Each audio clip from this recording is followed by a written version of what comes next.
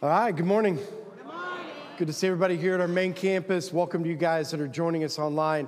So before we get started, just a quick reminder, if you haven't heard, whether through the app or through the announcements or social media, Grow Night is going to be happening here coming up. And so if you haven't signed up for a Grow Night group or you don't know what a Grow Night group is, we'd love to give you some quick information. So Grow Night is an opportunity for us here at Life Church. If you've never been in community or you never have got to know people here at Life, it's an opportunity for you to get together, study a certain topic, and build relationship with people here at Life Church. Because again, you know, it is what it is. When there's two services, it's hard to always know each other, hard to be in relationship. And so we love for people to get in relationships. You can sign up to get into one of our Grow Night groups via the app and or through the cafe.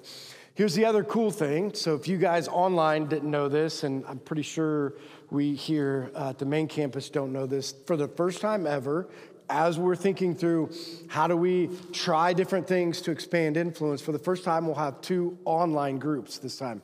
So we have Campus Pastor out in New York that's going to be running one of the small groups for us online for women, and then Rob Hollinger is going to be running one of the small groups online for men. So it gives us an opportunity for people that are joining from, you know how we talked about the reach of the online community last week in our business meeting. So how do we get them in community, or how do we get people in community that way? So a great opportunity for people to sign up and be involved in that and be a part of that as we continue to try to figure out how do we continue to bring people together out of rows into circles and allow God to do amazing things. All right, starting a new series, and the idea is to try to give you the why behind the series. So why would we do a series called Original Design? Well, here's the why behind it. So if you look over the course of the history of me being in ministry and maybe you guys being in Life Church or being in church, one of the things that you've noticed is that, or maybe haven't noticed, and I'll bring it to the forefront, is that we have problems that we haven't had on a scale that we have right now ever, right? So it used to be in church, we would talk about this for like, hey, you know, we need to address the church because we have a fatherless generation, right? And everybody'd be like, yeah, we have a fatherless generation. Let's try to figure out how to get on the men and get them back involved. And even though they're in the home, they need to be fathers. But you know, that shifted, right? So no longer do we just have a fatherless generation, we have a parentless generation. So, and when I say parentless generation, I'm saying two people can exist inside of a home and not be the parents that God has called them to be or designed them to be, right? Because at the end of the day, culturally, and this is the things that we're going to look at, is that, you know, because God designed very clearly that parents are supposed to train up their children, right? And so when we look at the design is train them up. And we have lots of parents that, again, are with their children, but when it comes to training, man, no way, right? And you know why, right? Because it's way easier. We know this. I think we know this. Well, if you're a parent, maybe you can relate with me, or maybe not, but here's the thing to think about. I think it's way easier to keep them out of jail than it is to train them up, right? Like keep them from getting in trouble.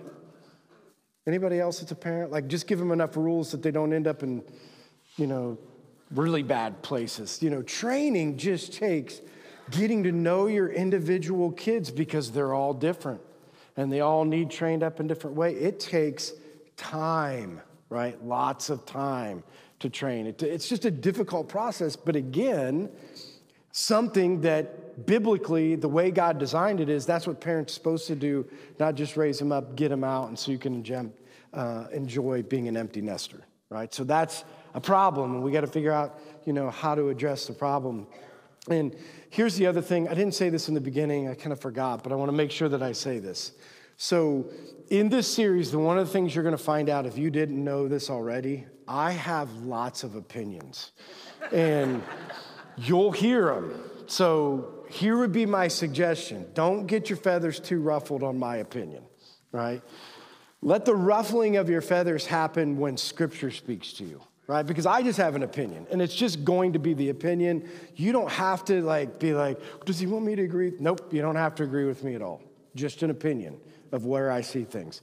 But when it comes to Scripture, we need to allow Scripture to do what only Scripture can do, which is sometimes it ruffles the feathers, right? It convicts us in ways that are difficult to deal with. So as we go through this, I forgot to say that to remind you, if you're new here and you didn't know I had a lot of opinions, they come out. But we want to separate my opinion away from what Scripture says so that we can learn together.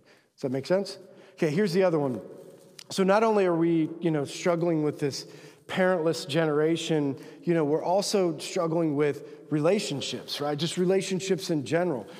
We used to be, let's talk about divorce and what's going on and why are people getting divorced. And I would say, that is a subject, but I would say let's also talk about marriages that are staying together and they don't like each other. Like you're in the same house, but your marriage isn't thriving in the way that God designed it to thrive, right? So instead of just looking at the problem being the ones who called it quits, what about the ones that are keeping them going, but they're not operating out of the design that God had for their marriage? Right? Who's just getting by because they're told to get by and they're wondering what it'll look like if they get a divorce, right? So what would it look like to go into that realm? Like we need to figure out inside of marriages, how do we go back to the design of man and a woman so we can flourish in relationships? You know what, another funny statistic? 12% of all young girls surveyed in this survey, only 12% of them they were virgins in high school, were still virgins after college. Only 12%. Think about this. In high school, middle school, virgin, living, doing, surveyed afterwards, only 12% of them. Now, listen, we're all like, how did that happen? Have you ever been to the college campuses? I mean, not maybe your college campus, but other college campuses. I mean, people are getting hammered and having sex all the time. Well, like this is commonplace. Like nobody sees it as a big issue. Not nobody. Fewer people see it as an issue, right? And so we get these kids that they're inside of high school, and so this is an opinion. This is my opinion. So inside of high school, young girls, you had your mom and you sat down and your mom talked to you about sex and like, sex is bad.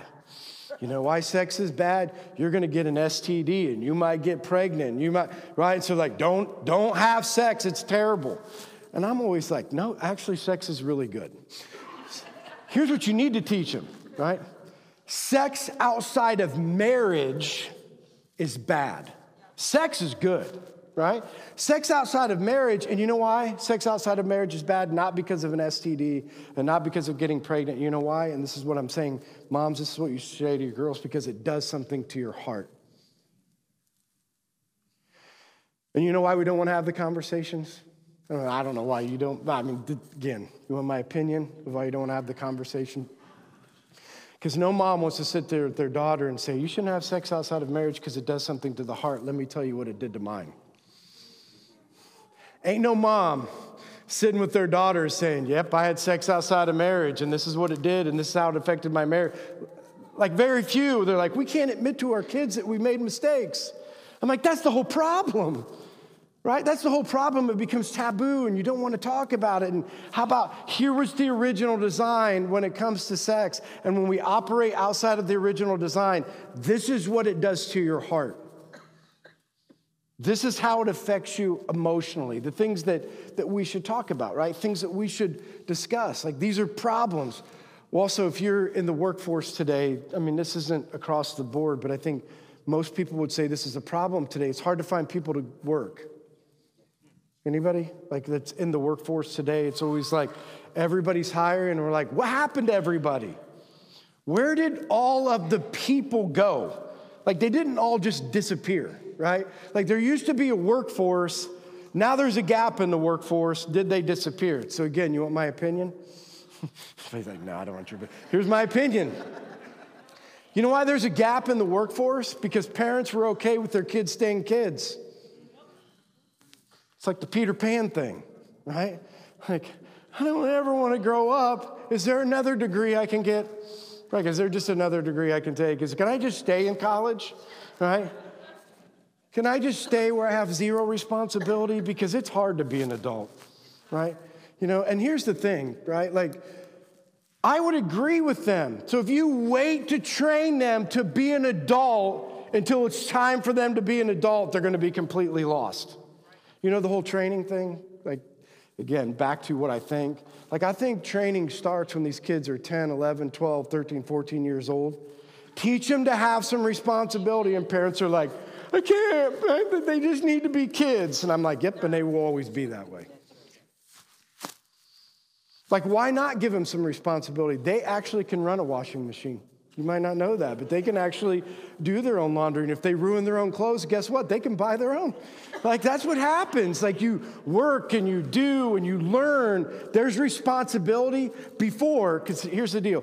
When they're in that place, they can fall back on a safety net, and you're the safety net. When they're out of there, there is no safety net.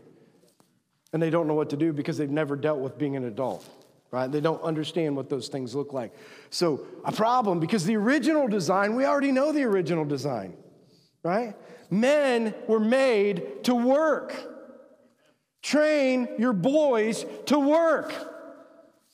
Period. Like, they're supposed to work. There's nothing wrong with working, right? Nothing wrong with training your kids to be hard workers. Like, that's the way, and we'll get to that later on. But so we have this list of problems.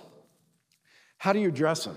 Right? Like, how do you address all of these things and all of these scopes? And because I don't think you can just do a series on marriage and be like, let's do a marriage series. And so just have a date night and, do this or do that. Or let's do a parenting series and you can figure out how to discipline your kids or how to train them up into your kids. Because I think here's what I think the problem is.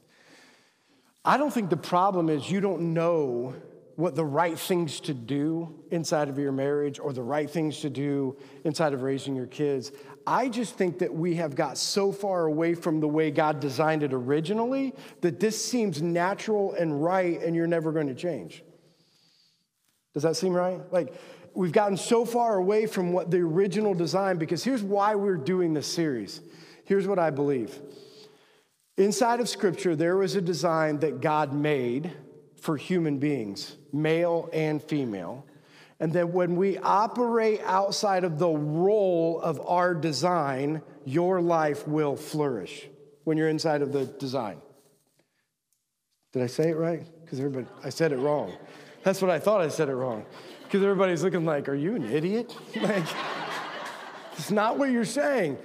Okay, God designed us in a certain way, and if we operate inside of his design, there you go. Operate inside of his design, your life will flourish. And when I say flourish, I'm not saying everything will be perfect, but you'll be in God's will. Okay? So we'll flourish. Anything outside of God's design, anytime we operate outside of God's design, there'll be pain, there'll be suffering, and here's what I want you to see, probably bigger than anything. There will be generational, not just inside of your family, generational consequences for living outside of the design of God. It's not just going to affect your family, it's going to affect your kids' family and your kids' family and their families, and the generation after generation after generation because of our choice to live outside of God's design. Now, the great thing is you can break that. So if you're here today and you're like, man, we've been living outside of the role or the design that God had, and I don't want it to have generational effect, then we can change, right? Like, we can change and we can break the curse. We can break the generational things that are happening by going back to here's the way that God designed us and here's the things that we need to do. So if you have a Bible, I want you to turn to Genesis 1.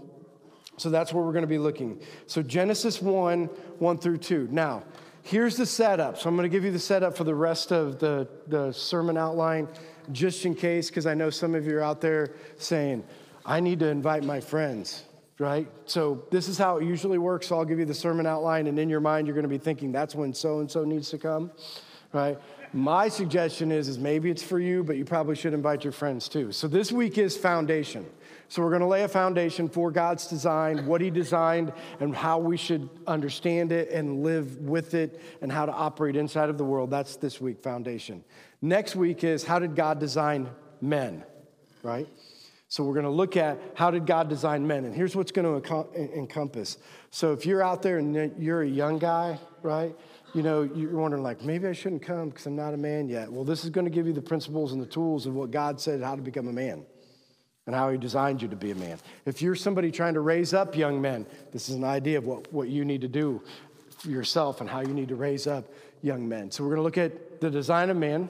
Then we're going to look at the pitfalls. That's the next week. So then the next week is, so what are the things that are keeping us from being men? Because you hear this all the time, right? Where are all the good men? Well, I'm going to tell you where they are, right? Like, I'm going to say, like, you know why we don't have men where they need to be, right? It's this reason, right? This is the reason that we don't have it. And then we're going to say, how do you redeem mankind? So what's it look like to redeem man, right? And how do we get them back to the way that God designed them? Then we're going to look at women, right? How did God design women? Where are all the good women? Come on, men, you heard them laughing up here. Aren't you going to be like, amen, come on. Where are all those non-crazies, right? They're all up there saying, where's all the good men? And all the men are like, where are all the women that aren't crazy? Come on, guys. You won't say it, but it's true. It's true, right? So to be like, here's a woman the way God designed it. Here are the pitfalls, right? How do we make sure that, you know, we have good women or the way that God designed it? How do we redeem women from the redemption standpoint? Then we try to bring it all together at the end. Sound good? All right, so we'll go clear back to the beginning, build the foundation, and work our way through. And I'm just praying that our hearts can be open and to the things that God wants to do and helps us see and understand not only how we were designed, but how we can take that design and interact with the world. So here's Genesis 1, starting in verse 1. Laying the foundation. Genesis 1, starting in verse 1. In the beginning, God created the heavens and the earth. Now the earth was formless and empty. Darkness was over the surface of the deep, and the Spirit of God was hovering over the waters. Now, this is foundational for a couple reasons. Like, we read over this, we're like, yeah, in the beginning, God created. Cool, right? But I think what's happened is we've lost our awe factor of, like, God created. You know what I mean? Like, God, the creator, took nothing. Like, think about this for a second. He took nothing and breathed everything that you see into existence. If you look at creation, you should be in awe of the creator, but you know what the problem is when we look at creation? We get in awe of the created. Do you see the difference? So we look at creation, right, and the awe of creation, and we don't point back to be like, a magnificent, beautiful, incredible God spoke that into existence. That is awesome. He designed it. He made it. That beauty, it all comes from his creativity and his design and everything that he made, right? Instead, we're like, oh, look at that created being. And here's what happens is when we look at creation and don't give credit to the creator, we worship the created. Right, so we start worshiping the created, and you know what the other problem is? The other problem is that when you get a problem in life, right, if you don't look at like the creator who designed me very specifically and very uniquely, and when I have a problem, guess where I'm going back to? When I am in awe of the creator and the designer and know that he specifically designed me, where's my first conversation when something's not right?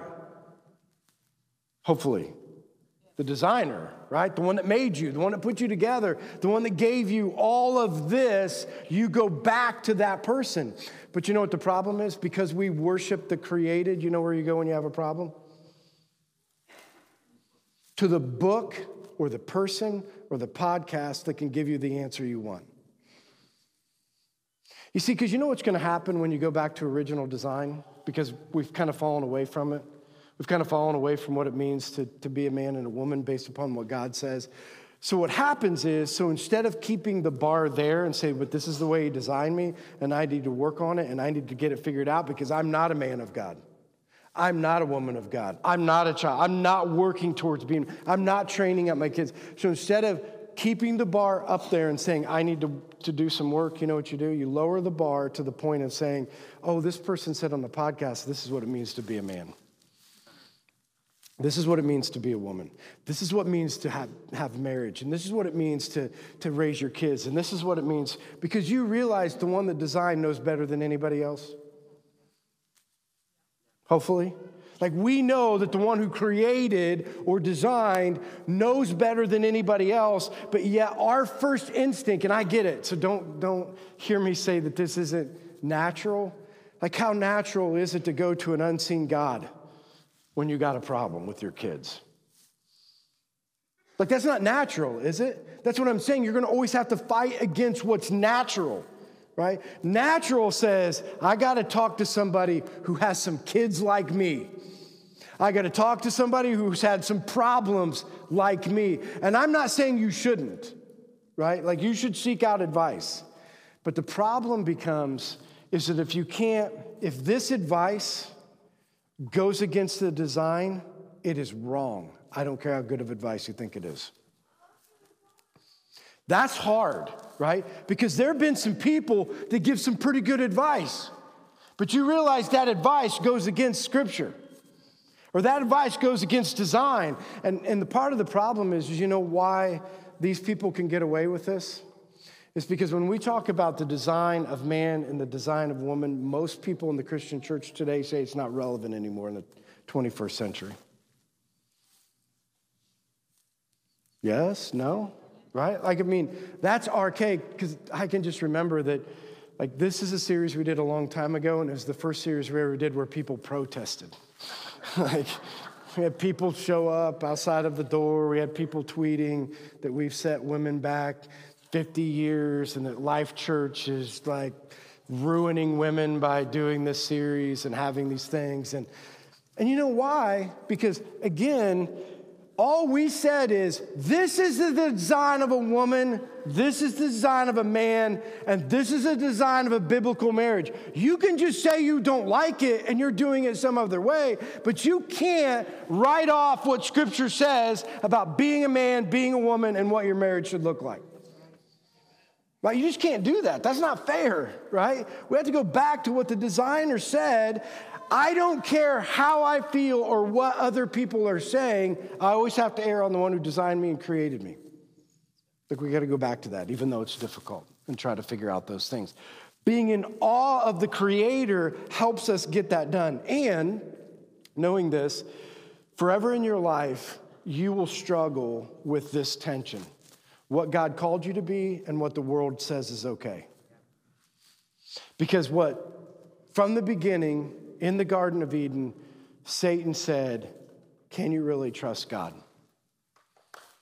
For all of your life, you will be trying to answer this question. Can I really trust him when he says this is what I should be as a man? Because you know how hard it is? This is what I should be as a woman. You know how hard it is? This is what I should do inside of a marriage. You know how hard that is? And then it's going to be, the world's going to say, well, don't trust God, trust me. This is the way you should do it. That's going to be this constant tension, okay? So starting with this foundation, do you trust? Are you in awe of? And is he the authority, the one who created you?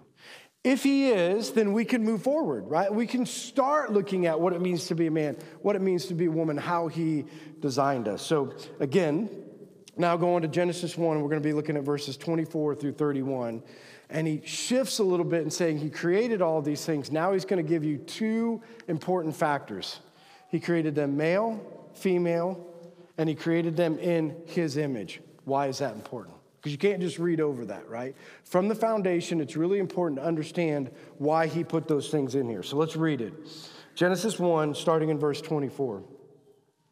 And God said, let the land produce living creatures according to their kinds, the livestock, the creatures that move along the ground, and the wild animals, each according to its kind. And it was so. God made the wild animals according to their kinds, the livestock according to their kinds, and all the creatures that move along the ground according to their kinds. And God saw that it was good. Then God said, let us make mankind in our image and in our likeness, so that they may rule over the fish in the sea and the birds in the sky and over the livestock and all the wild animals and over the creatures that move along the ground. So God created mankind in his own image, and in the image of God he created them, male and female he created them. God blessed them and said to them, be fruitful and increase in number, fill the earth and subdue it, rule over the fish in the sea and the birds in the sky and over every creature that moves on the ground. Then God said, I give you every seed-bearing plant on the face of the whole earth, and every tree that has fruit with seed in it. They will be yours for food, and to all the beasts of the earth and all the birds in the sky and all the creatures that move along the ground, everything that has breath of life in it, I give every green plant for food. And it was so. God saw that what he had made, and it was very good. And there was evening and there was morning on the sixth day. So he set it up, right? So here's what he saw it set right from the beginning. Okay, he set a rule or an order. Like, he is a God who sees things in orderly fashion. Okay, so this is important foundationally. He set it up like, here's going to be the order. So there's going to be mankind, and then mankind is going to rule over all of creation. Does that make sense? So he set up this order, and this is going to be really important because you have to see that God is not a God of disorganization. God is not a God that didn't set things up to work together. God had a purpose and a plan for the way that he set up everything, right? So he set this up from the beginning with an understanding. Now, this should be an easy understanding, I think, but I don't know that it always is. Mankind is the pinnacle of God's creation, okay? Mankind created to rule over everything else, meaning animals, birds, dogs, all of that stuff, right? So we know this by nature. So here's the nature. So let's just say you have a family, and inside of your family, you have all of your kids, and you have a dog, right? And all of a sudden, there was famine, and people were running out of food, and you had to ration your food, right? Nobody in their right mind says, okay, was it Johnny? Is it Jimmy? Is it Sarah? Which one do we get rid of? Because we got to keep Fido, right? Like, nobody's thinking about keeping their dog over their children. Some of you just looked at somebody else and like, that's a problem. Like, it's a problem if you're going to value animals over humans, right? Like, that's an issue because inherently we all know that you better not pick the animal over your kids. Now, I get it. Like, I am a lover of animals. Like, I love animals. In fact, I've always said this. One of the greatest things about being in the calf barn, you don't have to talk to people. People are sometimes terrible to talk to. You go in there and you're at the calves, you don't have to listen to anybody. You don't have to talk to anybody. Nobody talks back. Like, you can just be in there by yourself. Right, so I get the whole, like, sometimes it's hard and you want to get away, but you can't value animals over people, right? So he sets up a role of how that works, and it's going to come to play when we get further into, he also gave a role for a man, and he also gave a role for a woman, right? Like how it's supposed to work and how you're supposed to interact together. So knowing that he's not a God of disorganization. Then he goes on to say, listen, and you are, and should understand that you're an image bearer of God. What implications does that have? Well, here's the first one. I want you to think about this. He knew from the beginning that it was going to be difficult for people in the world to understand an invisible God. So when you go out there and you be like, hey, you should believe in God. He's up in heaven. And Jesus who died on a cross for you. I know you've never seen him. I know you've never interacted with him. But you should actually trust your whole life with them and just give everything away and trust every decision that you make to him. How many of your people are like, I'm in? You see, we don't, actually they say they're in because we never say it that way. They were just like, do you want to go to heaven or go to hell? Which one are you in on? They're like, heaven, right? But that's not the gospel, right? The gospel is surrendering your life, becoming a follower of Jesus Christ, being in relationship with him, and then for eternity, you're going to spend it in heaven with him. That's the idea. So he knew this was going to be an issue. So he knew that if mankind was an image bearer of him, that the first Jesus that people could see is you. And some of you are going, oh, yeah. And some of you are going, oh, crap. Because there's a dark world that's watching you. There's people that are disconnected from Jesus that are trying to get it figured out because God said in a person's life, he will make himself known like an urging and I want to know. And you know where they're looking first? You. Yeah. The question is, what do they see, right? For all of us, because many times in the same week, we're going like, oh yeah, and oh crap. Like you had a good week? Anybody ever have those good weeks? Like people watching me this week, they're seeing Jesus. They saw me last week. They saw a lot of other things other than Jesus, right? But there is a real reality that it's not about having all of your life right. It's demonstrating a lifestyle of showing Jesus.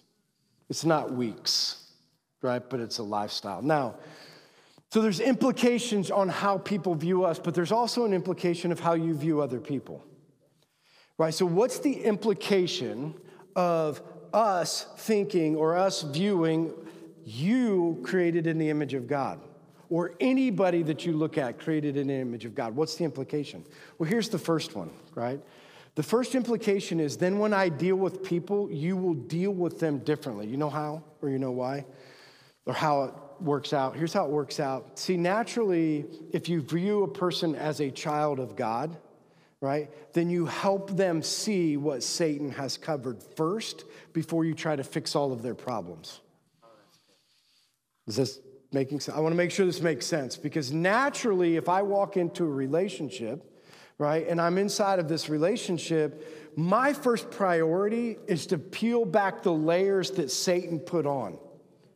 Because you know what the layers that Satan kept putting on? You're a sinner and you've fallen short and you're doing and you don't deserve and this is what you deserve and you'll never be and you never can be and you'll never be a husband, you'll never be a father, you'll never be good, you'll never be, you know what I mean? Layer after layer after layer. And then the result of that is you've made some bad choices. And you know what Christian people do way too often is they're trying to fix the bad choices before they're trying to fix the root of the problem, which is I need you to see yourself the way God sees you.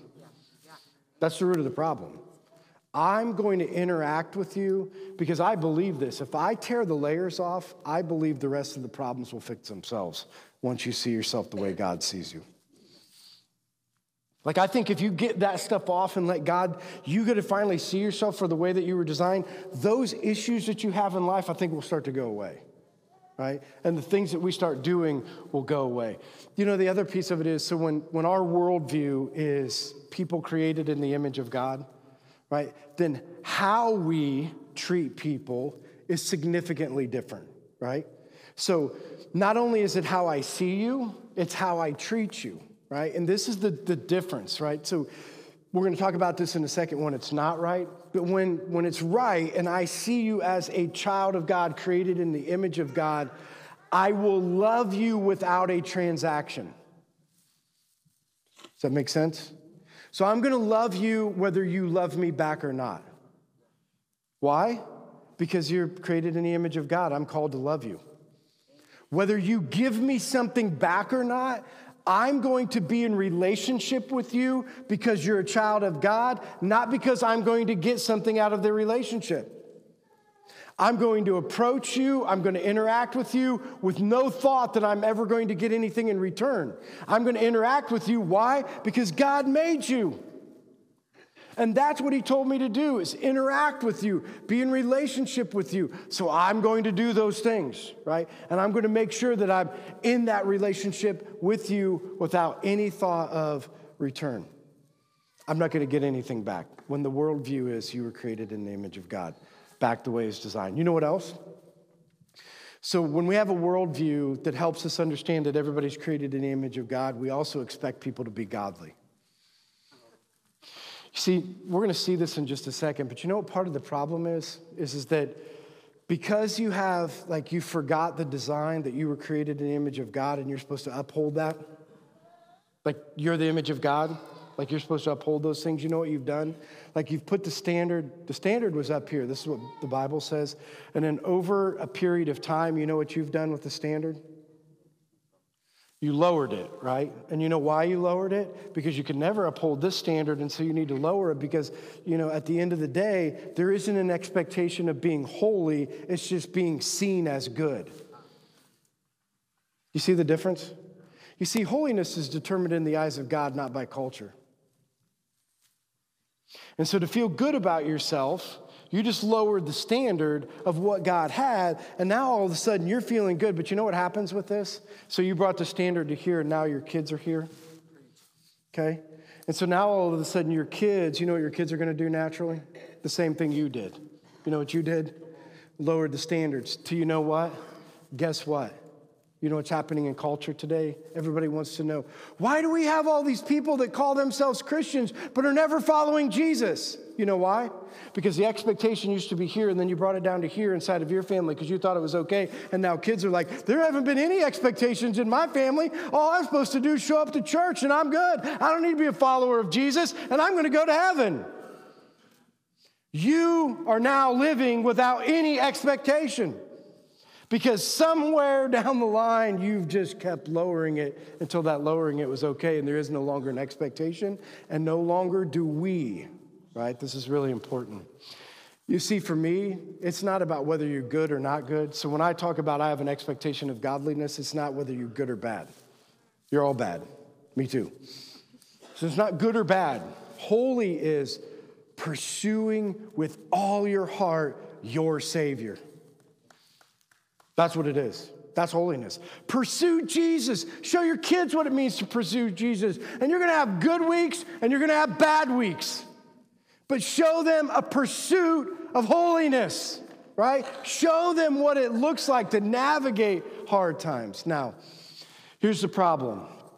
Now, if your worldview is shifted, okay, so no longer are you looking at people in the image of God, because when we look at them in the image of God, we know that the world will flourish in those things, right? Now let's flip it. So let's flip it and say now that everybody in this room doesn't have the worldview that people are created in the image of God. Whether you're Christian or not Christian, everybody uses the worldview that they've been given, right? Instead of people being created in God. What do we see? Well, first of all, we see how people view people. You know how people view people? Through the lens of being judgmental. And you know why? Because in the context of what they see, right, is what you hold important, they're not doing, you're judging them for not doing it. Right? So you become very judgmental for people in the way that you approach them and the way that you talk to them because your idea is, I'm good and they're not. Do you see that? And so you start pointing out to them, like, just FYI. So you start pointing out to them, well, you know, you have this problem and this problem and this problem. And you're thinking, well, as soon as I tell them all of the problems they have, they're surely going to get better. FYI, that doesn't work. Reminding somebody of how bad they are doesn't change anybody. Pointing out somebody's failures, they're not sitting there like, oh, thank you, Jesus, you finally told me I'm a loser. Like I didn't know. Like I really didn't know this was bad. We all know. Like, dude, come on. We know what we're doing isn't right. It's not helpful. But you know why? You know what the other problem is? So when you view people through the wrong lens, not the way that we were designed, not only are you judgmental, but you know the other reason you're judgmental is because to elevate yourself. Because you think that, again, the world is determining who you are and what your standard is and where your place in society is by how good you are. So what you do is when you see somebody else, you point out how you're better. You ever been around any of those people? Well, you know, so-and-so does. And you know why they're telling you that? Because they don't. Nobody's sitting in a circle being like, well, you know, so-and-so does this and so do I. right? Nobody sits in that circle. Everybody sits in the circle to talk about the things that you're not doing and that everybody else is, so that in that circle, you know what happens to you inside of that circle? We're all good. Look how much better we are. Because you know what you're searching for? Is acceptance inside of a culture for who you are. You know what the problem in this is at? You were never designed to be accepted by this world. Your identity was never made to be found inside of this world. Your identity is in Jesus, not in other people. You don't have to prove yourself or put down anybody else to know who you are and what your identity is. Your identity is in Jesus Christ, and that's where you're going to find it. But when you flip it, you don't see that. You know what the other problem is? So when we have that worldview, so you know how we talked about how we deal with people. So when we deal with people, we would treat them and love them without transaction. You know what happens when you view people in the wrong way, not in God's design? You view people as an object. So now all of a sudden, people are to be used for your pleasure and your happiness, right? And, I thought about this. You ever think about this? Why are all the strip clubs full? Like you didn't know? Like you ever drive by them? Come on. Like you drive by them, they're not lacking customers, right? Lots of people in strip clubs. Why? Right? Because we could talk about this in a lot of different ways, but why are strip clubs full? Because men viewing women as objects for their pleasure and their happiness, and that they could buy it $1 at a time. All the people out there who've been to strip clubs are like, that just ain't true. That ain't true. This is for sure true. Pay a little bit more money, you get a little bit more than just on the pole, you get them in your lap, right? I mean, this is truth, and I'm just saying it because this is what's out there. You can use people as an object to get what you want. And newsflash, it's not just the men, those terrible perverted men in there tucking dollars. Well, there's a woman on the other side of it that also knows she can use a man to make money. Those women are up there like, this is way easier work than waitressing. The tips are way easier on this end. And hear me say, I'm not discounting people that are doing it out of hardship. I'm just telling you, it's transactional. Does that make sense? So I'm not discounting why people are doing certain things or all the problems that go into behind it. What I'm telling you is when you don't see people created in the image of God, you use people to get what you want. Your kids, your husband, your wife. Like I've said this all the time. Bring it back into your own family, right? How many wives, have withheld sex from their husband because their husband isn't loving them well? Well, until he does. I know you don't want to talk about it. This is true. Transactional, right? Well, he just hasn't been loving me well. Yeah, I know. Sometimes we're terrible. Sometimes we don't love well. Sometimes we don't do. But is he an object to make you happy? The same as men, right? Are men supposed to treat their wives as objects to make them happy or love them regardless of what they're doing? Both ends, right? Inside of a relationship. Same with your children, right? Our children aren't there for our happiness, right? Kids, your parents aren't there for your happiness. It's not a transactional environment. Like the only time I'm going to talk to my mom and dad is when I want something. That's what happens when you don't view your parents in the way that God views them as children of God. They're not there as a transaction. They're not there to be your servant. They're there as the parents, as children of God. That makes sense? Right? Now here's the last one. So the worship team's going to make its way back up. And I want you to hear this, okay? Because you know how we talked about in the beginning that we should have an expectation that people are godly, right?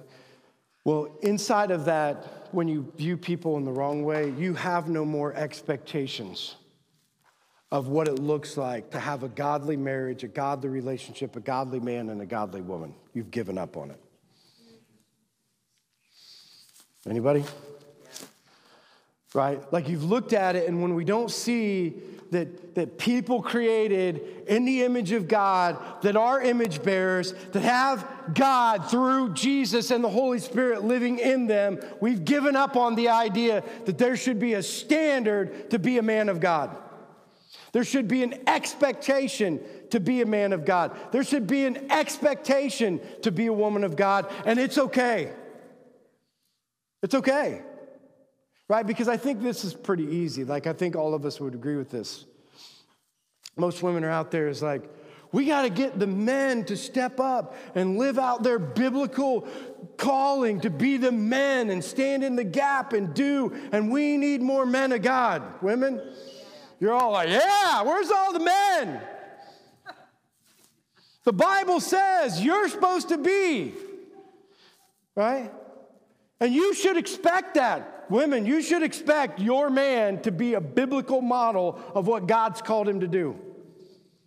You should be training up your boys, not just to be good athletes, not just to do well in school, but how to treat women. Right? Like you should be training them up to understand what it means, a godly man, and the things that he's called to do and the things he's supposed to be. And we're all jumping on board with that. So women, have an expectation of a godly man. Young girls, have an expectation of a godly man. We're going to see this later on. Like, what does a godly man look like? And I want to make sure that you understand this. Godly men aren't people that know and can recite Scripture, because I know plenty of godly men who know Scripture, come to church, recite stuff from the Bible, and they are awful, terrible people and treat women terribly. Godly men aren't people who are religious. Godly men are people pursuing the heart of God and loving women the way they deserve to be loved. That's a godly man. So men, if you're out there and you're like, I don't have that expectation of me, I can barely read the Bible. It's okay. It's okay. That'll all come. Pursue Jesus with all of your heart, and the rest of it will come. Right? Now, here's where it's a kicker. Men, you can expect to have a godly wife, the way the Bible defines it. And listen to me. Everybody's like, yeah. So you didn't hear any men going, yeah, where's all those biblical women? You know why? Because they've been shut down by women. They wanted it. Like they wanted and desired what the Bible says about a biblical woman and the things that God's called them to do and how it's supposed to work. But then they talked about it like, this isn't the 1900s. This isn't the way it's done anymore. This isn't. And so don't even have that expectation. Anybody? No men are going like, because I'm just telling you, this hasn't been accepted anymore. What God says about men and what God says about women and what God says about marriage and how it should all work together, we are so far away from that culturally that it's hard to even think that this fits anymore. But you can't erase what Scripture says about it, right? And I just want to give you a couple things.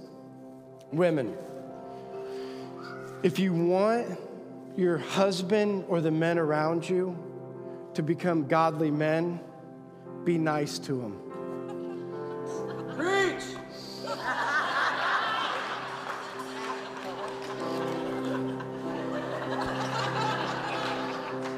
How about this? Be kind. Because sometimes, just so you understand, women, it's not very helpful when you remind us that we're not. It doesn't help. Doesn't help. You know what helps is reminding us who we are, not who we aren't. Through kindness and through love, and allow God to do the work. You can't fix him, right? And men, with your wives, take enough time to have the conversation, to sit down with them, to talk about something other than nonsense. Right? Talk about things that matter in the scope of eternity. And through those things, you'll see your wife or the person that you're in a relationship with become the woman of God that he's created you to be, and you'll see beauty in your marriage. Will you stand so I can pray for you? Heavenly Father, we just come to you thanking you first that we can go back to something. Isn't it great to be able to go back to the original design, how you designed each one of us, and so that we can operate out of that. Lord, may we be reminded to be in awe of you, your splendor, your glory, that we'll never worship creation over the Creator. Lord, we worship you.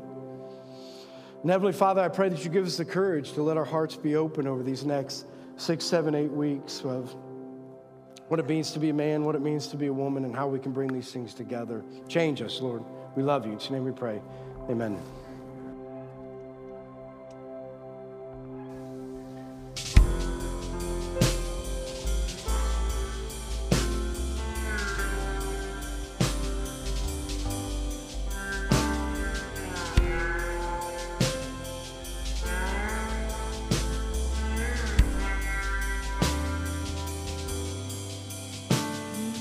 Life, you are love, you bring light to the darkness, you give hope, you restore every heart that is broken.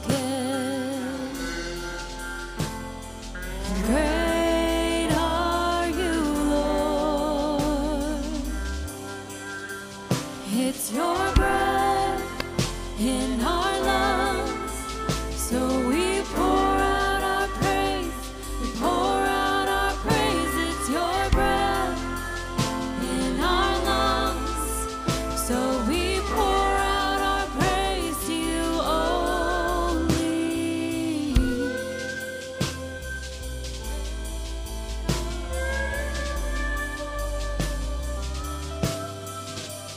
You give life, you are love, you bring light to the darkness, you give hope, you restore every heart that is broken.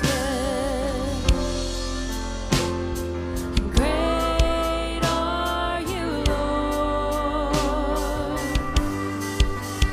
It's your breath in our lungs, so we pour out our praise, we pour out our praise. It's your breath in our lungs, so we pour out our praise to you only. It's your breath in our lungs, so we pour out our praise, we pour out our praise. It's your breath in our lungs, so we pour out our praise to you only.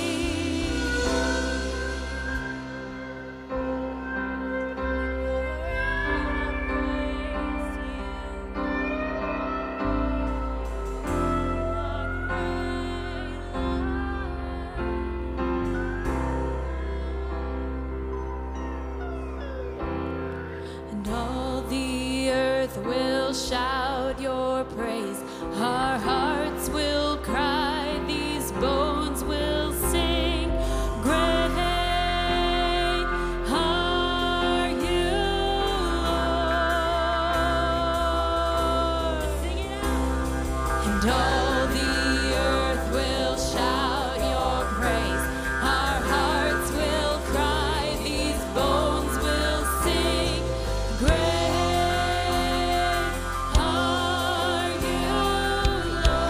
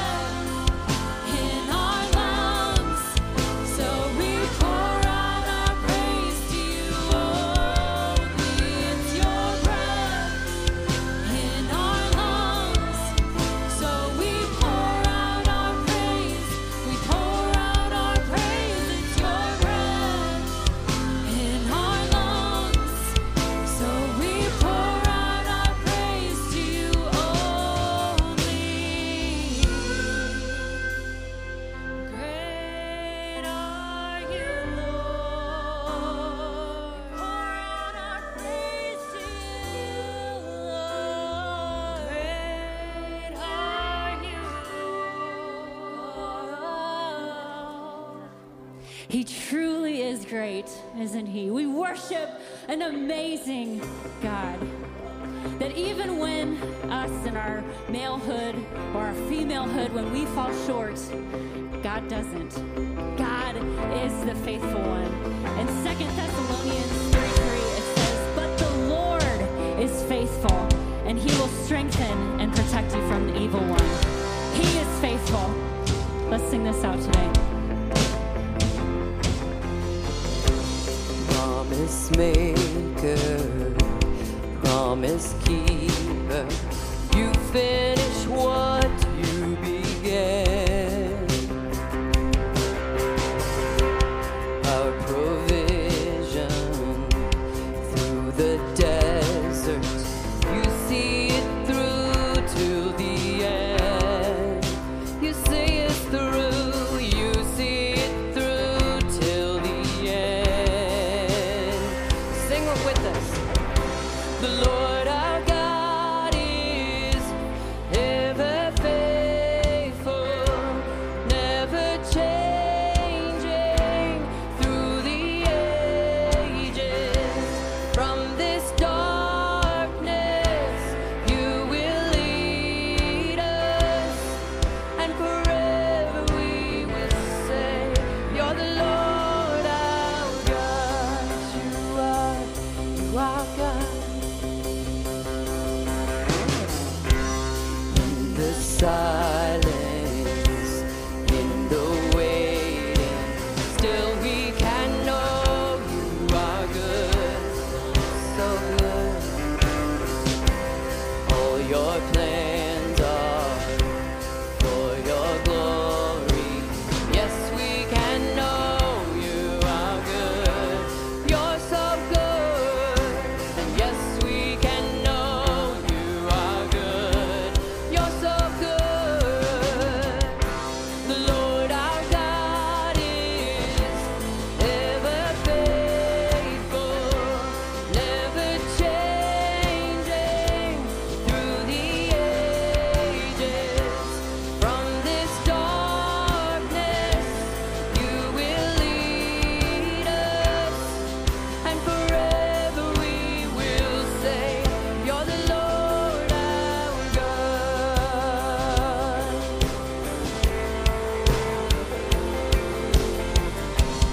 We won't move without you. We won't move without you. You're the light of all and all that we need. You're everything. We won't move without you. We won't move without you. You're the light of all and all that we need. We trust you, God. We won't move without you. We won't move without you. You're the light of all and all that we need. We're in your hands. We won't move without you.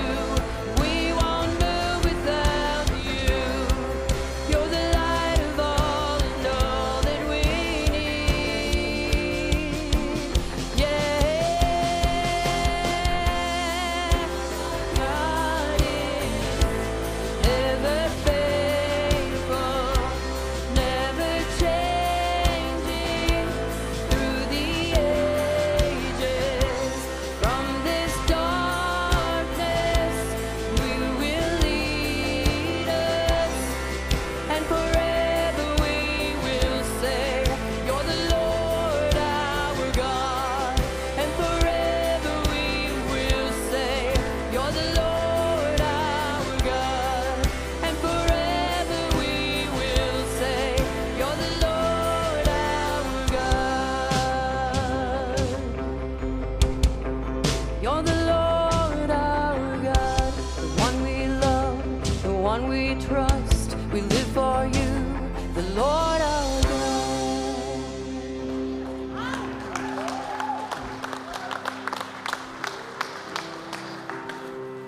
I think for this service, what a great way to end. He's never changing. So we can go back to his original design and we can trust him, right? And as we move forward and we start to dive into what are the things that need to change, we can always come back to this, We serve a God who never breaks his promises and never changes. And if we operate inside of our design, we will flourish. So again, thanks for joining us here at our main campus. Thanks for joining us online. We'll see you guys next week.